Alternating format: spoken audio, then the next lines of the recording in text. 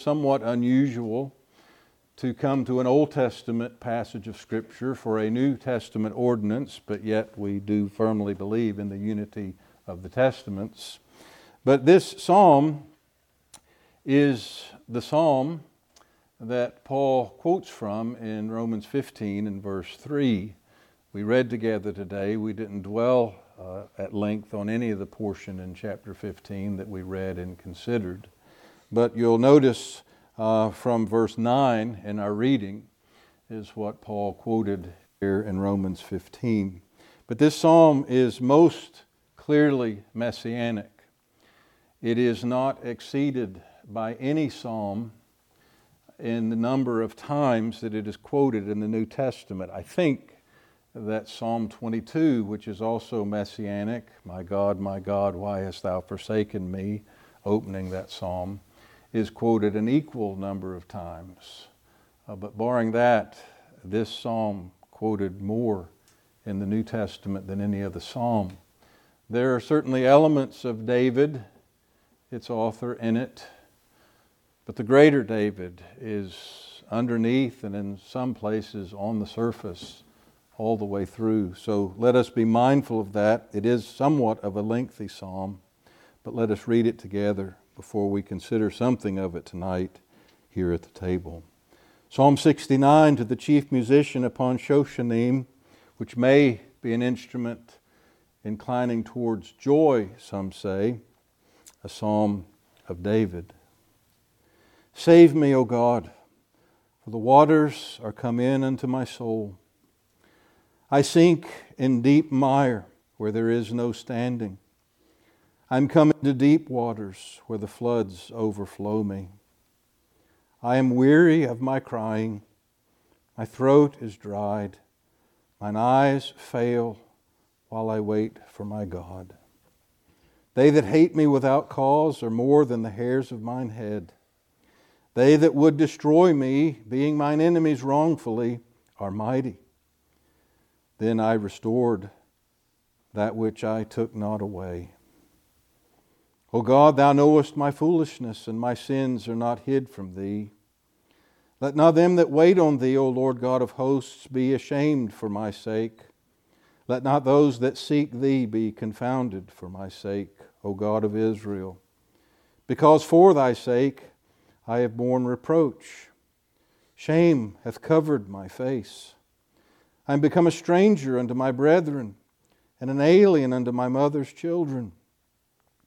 For the zeal of thine house hath eaten me up, and the reproaches of them that reproached thee are fallen upon me. When I wept and chastened my soul with fasting, that was to my reproach. I made sackcloth also my garment, and I became a proverb to them. They that sit in the gate spake against me, and I was the song of the drunkards. But as for me, my prayer is unto thee, O Lord, in an acceptable time.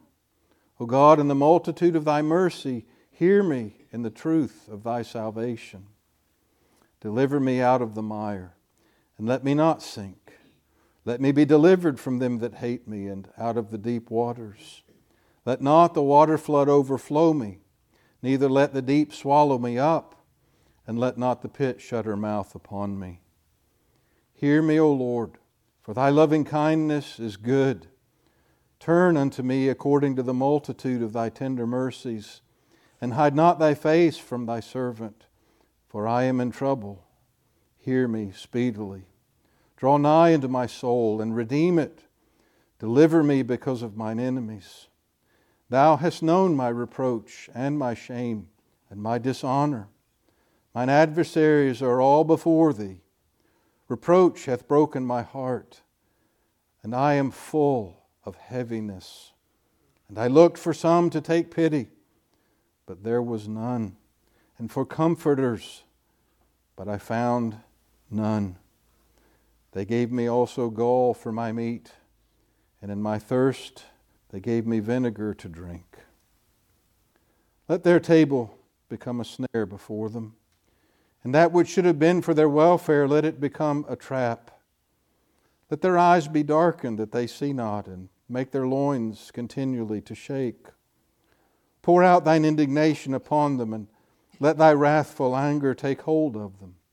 Let their habitation be desolate, and let none dwell in their tents.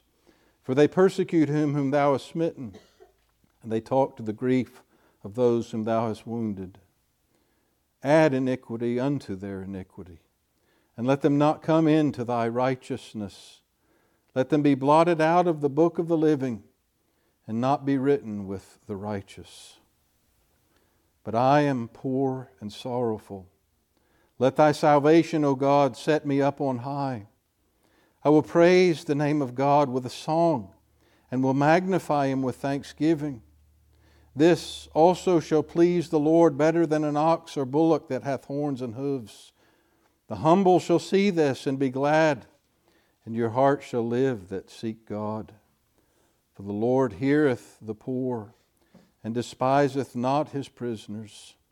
Let the heaven and earth praise him, the seas and everything that moveth therein. For God will save Zion, and will build the cities of Judah, and they that dwell there and have it in possession.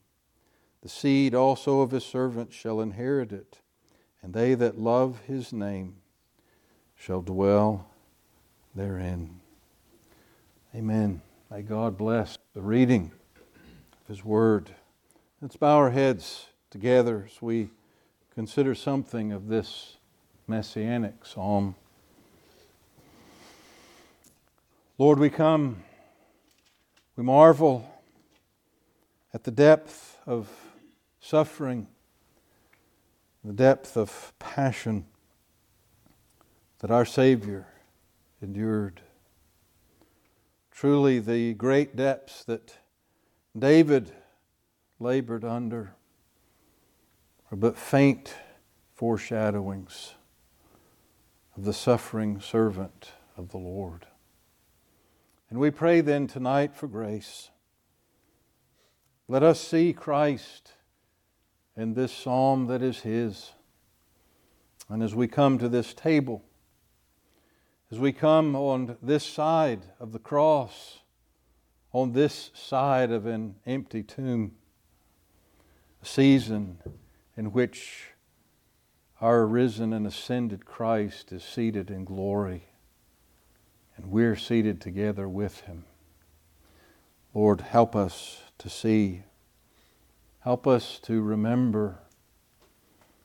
Lord, move upon us with gospel hearts as we come tonight to rightly remember our Savior. We pray it in his worthy name. Amen.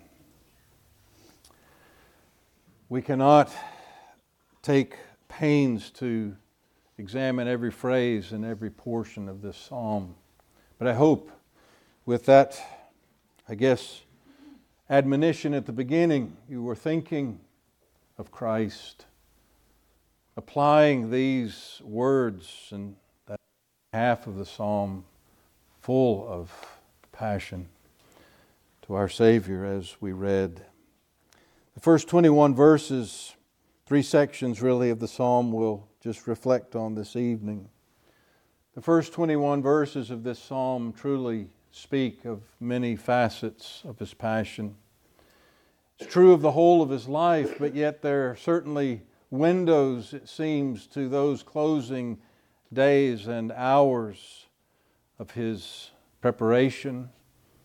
And then, of course, the cross itself, as we read there of that point where they gave him vinegar to drink, just adding insult still to the injuries of that awful death. But to think of that opening exclamation, it's one thing from the words of the lesser David, but to have it reflected in the words of the Savior. Save me, O God, for the waters are come in unto my soul. Echoes of Jeremiah's thoughts when he was literally in a pit and in the mire, but yet the mire that our Savior felt and was cast into, the waters that nearly overwhelmed his soul, the sufferings, the passion. And again, we're taken back when we consider the physical sufferings, the literal aspects of crucifixion. But again, that those were only the attending circumstances. The infinitely greater suffering was wrath. Wrath against sin. As our Lord begins to reflect upon the pieces of His agony, what He received from the hands of sinners. New Testament phrases it such contradiction of sinners against Himself. They, we read verse 4, hated Him without cause.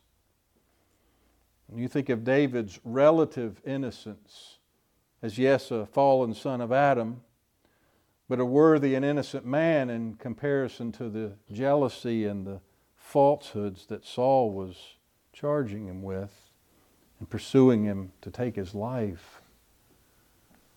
But here's Jesus, holy, harmless, undefiled, separate from sinners. Never a wrong thought, much less a wrong word or a wrong inflection against his neighbor. And yet, some suggest, one I read, Bonner with a question mark at verse 12, was it in Nazareth that Jesus was the song of the drunkards? And you consider that. One that was laughed at by the drunkards. They didn't know what they did. Verse 5 is one of those portions of a messianic psalm where we have our thoughts drawn to the type rather than the antitype. Jesus could not say, O God, Thou knowest my foolishness, and my sins are not hid from Thee. David could, even as the innocent one pursued by Saul, speak of foolishness and sins of his own that God knew. And yet, Jesus took our foolishness as His own. He took our sins as His own. God dealt with those sins as if they were Jesus' own. Hugh Martin, that I've quoted a lot recently with reference to Jonah and his wonderful sermonic commentary on the book. And one of his other books, which we've quoted often in this pulpit as well, his book on the atonement.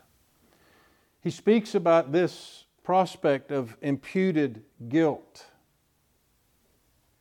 He said we can't look at it, we can't study it by way of our experience, we can't study it by way of comparison.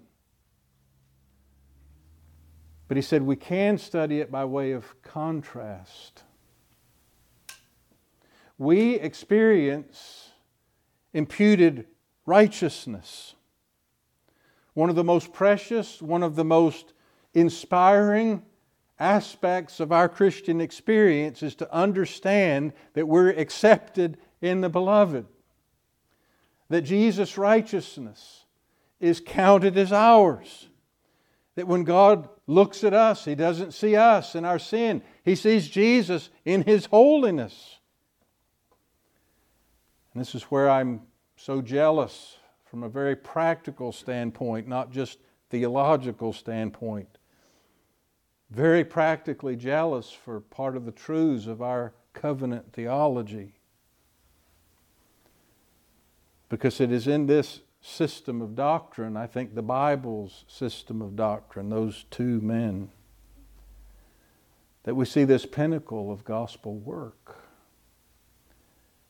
That what Jesus worked out in our nature, fulfilling the moral law of God as was required of us in our nature, that God didn't change or lower His standard in order to let us in. He magnified His law and made it honorable and honored His law in Christ and imputed that perfect righteousness to us. And I've seen it experienced in many lives. It's like the lights coming on, joy filling the soul where doubt often was there. And I say Hugh Martin speaks about the fact that it's by way of this contrast. If that joy of understanding, of relishing the imputed righteousness of Christ can fill us with the highest joys we'll know this side and probably the other side of glory, let us contrast that with its parallel doctrine of imputed guilt.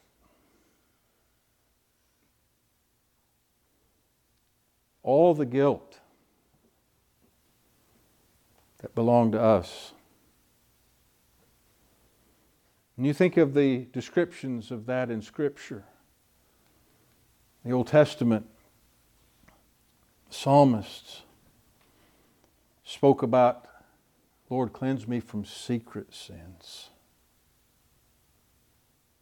You think about the guilt we're aware of, the shame that comes with our sins against our God. And then again with a right view of the law of God, realizing that we don't even get it. We can't comprehend the depth of our sin and our guilt before God. And that Jesus took that guilt upon Himself. Just as we experience joy, release, acceptance with that truth of the imputation of His righteousness to us, Jesus here is feeling the weight, not just of that contradiction of sinners against Himself, which is evident through the psalm, but of the weight of our guilt that He fully understood, and God's wrath against our sins. I think often, I have since my youth, of the phrase in Watts' hymn, well might the sun in darkness hide and shut its glories in when Christ the mighty Maker died for man, the creature's sin. There were thunderings, darkness, earthquakes as Jesus hung upon the cross. I wonder what tremblings were going on in galaxies on the other side of this universe when Christ, the mighty Maker, died for man, the creature's sins. To quote the other messianic psalm, my God, why hast thou forsaken me? You ponder that. We can never plumb the depths of it, but I think a little hint, as we've said, in those 7 last words, He opens and speaks of my Father. Very close at the point of His giving up the ghost. Father, into Thy hands I commit my spirit. But in the midst and in the depths of His suffering, my God. He sees the relationship as one of a judge, one who is venting wrath against not His sin, ours.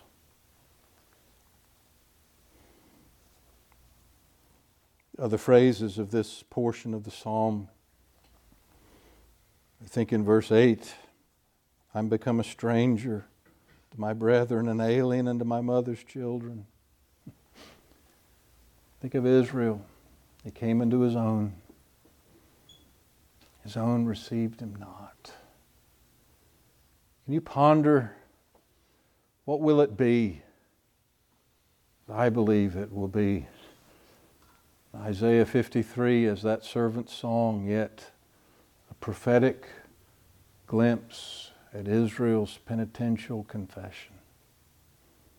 We esteemed Him stricken, smitten of God, and afflicted. But now we see He was wounded for our transgressions.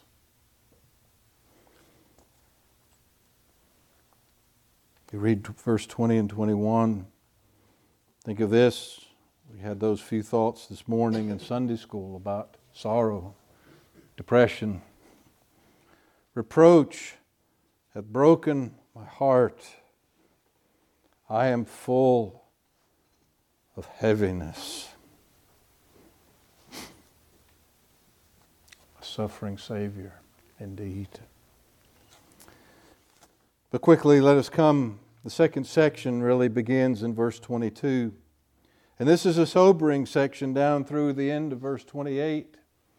Here we see a savor of death unto death, as Bonner phrased it. There are really imprecations in these prayers. Those that refuse Him, He prays against. Verse 22, let their table become a snare before them. That which should have been for their welfare, let it become a trap. Let their eyes be darkened that they see not. Make their loins continually to shake. Pour out thine indignation upon them. Let thy wrathful anger take hold of them. Hear the prayer of the suffering servant against these who will not receive Him. They take confidence in themselves. I've never seen this or heard it suggested, but some suggest here, based on a similar usage in the book of Malachi in the first chapter, let their table become a snare before them, that it's not a table as that which we used for food, for feasting, a meal, but it is the altar. And you think of the unbelieving Israel who see their Messiah and reject Him, who will not hear a gospel word. But the prayer here is that their table, their altar, will become a snare. Bonner phrased it this way: let the letter kill them, since they refuse the Spirit. Think of the folly of rejecting Jesus. You know, the message of Hebrews for New Testament Jews that have been informed, that have heard the message of Jesus of Nazareth, who understand the gospel and still walk away from it. They don't want an imputed righteousness. They want to put confidence in their own righteousness. And so it's phrased, they crucify to themselves the Son of God afresh. The Savior here prays imprecatory prayer against them. But from verse 29 to the end of the psalm, we have here the savor of life. The message of the gospel is a savor of death unto death for those who will not hear it, who will not receive it, but for those who will hear it, who will receive it, It's a savor of life unto life. But I am poor and sorrowful. Let thy salvation, O God, set me up on high. I will praise the name of God with a song, will magnify Him with thanksgiving. You follow through words here of exaltation. Words here, look at verse 31. This also shall please the Lord better than an ox or a bullock that hath horns and hooves. The humble shall see this and be glad, and your heart shall live that seek God. Here is acceptance rather than rejection. We looked at that significant part of Romans this morning, opening and closing with receive your brother. And that's where Paul quotes this psalm. You're going to be frustrated with another believer because he doesn't get something you get on a matter of indifference. You're going to judge your brother because you think he doesn't get something that you do get. You're going to entertain judging and despising when Jesus spoke of the reproaches that men heaped upon God, He took upon Himself. You're going to fail to receive your fellow believer when he has endured all this in order to receive you. Gospel thinking puts things in a little different perspective. Well, as we come tonight to this table, let us remember, let us meditate. We can't plumb the depths, but let us meditate on the depths of what Jesus has suffered for us. That we might be welcomed to His table. This is a picture of an eternal marriage supper to come. I trust the Lord will bless our meditations tonight upon this portion of His Word.